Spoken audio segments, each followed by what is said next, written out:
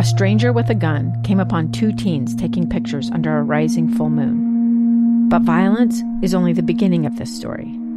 Sometimes I thought, there are no miracles. Yeah, there are, and this is a big one. I'm Amy Donaldson, and I've spent my career talking about how lives are undone by violence. The Letter is a podcast about how lives are remade. Follow The Letter at theletterpodcast.com or wherever you get your podcasts. 11 post-game fireworks shows to entertaining theme nights. There's something for everyone this season at the ballpark. Soak in this timeless charm of baseball as you cheer on the Bees. Don't miss out on this cherished summer tradition. Visit slbees.com to purchase your tickets and immerse yourself in the experience of Smith's Ballpark.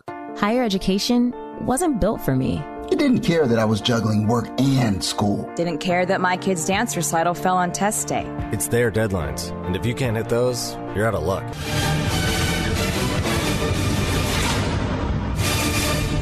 Well, tonight here at Smith's Ballpark, quite the pitcher's duel. It was 0-0 through 6 innings, but it was Reno breaking through first with a gift run. Emmanuel Rivera led off the inning with a single to right field.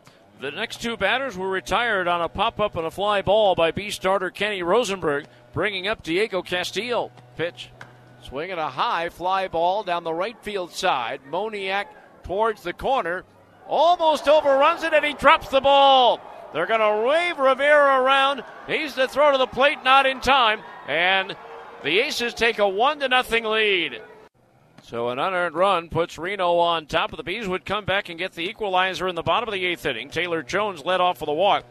Chris Oakey sacrificed him to second. And with 2 outs, David Fletcher delivered the 1-2 pitch.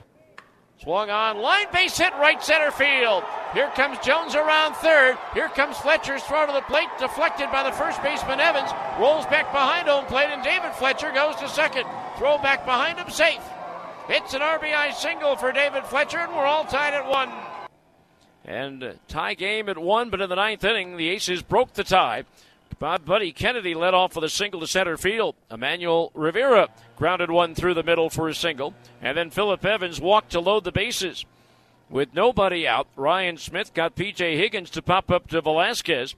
But Diego Castillo hit a ground ball weakly to the right side.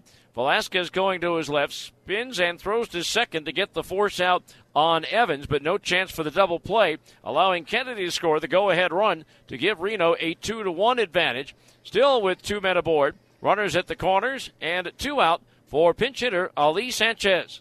3-1 now to Sanchez. Swinging a flying drive, right field, base hit. In to score from third is Rivera. Stopping at second base is Castillo. It's an RBI single for the pinch hitter, Ali Sanchez. And now it's a 3-1 Reno lead. Bees with 1 out in the bottom of the 9th would get a walk and a hit batter to put runners at first and second with only 1 out. Jesse Biddle came on to pitch. Threw one in the dirt that got away from the catcher Higgins, but not far enough away for the runners to advance. But Cabbage got hung up between first and second and eventually caught in a rundown. And then Jordan Adams struck out to end the ball game, snapping his 10-game hitting streak. And now the Bees' skid has reached 6 games. They'll try to end it here tomorrow night on a Friday night against Reno.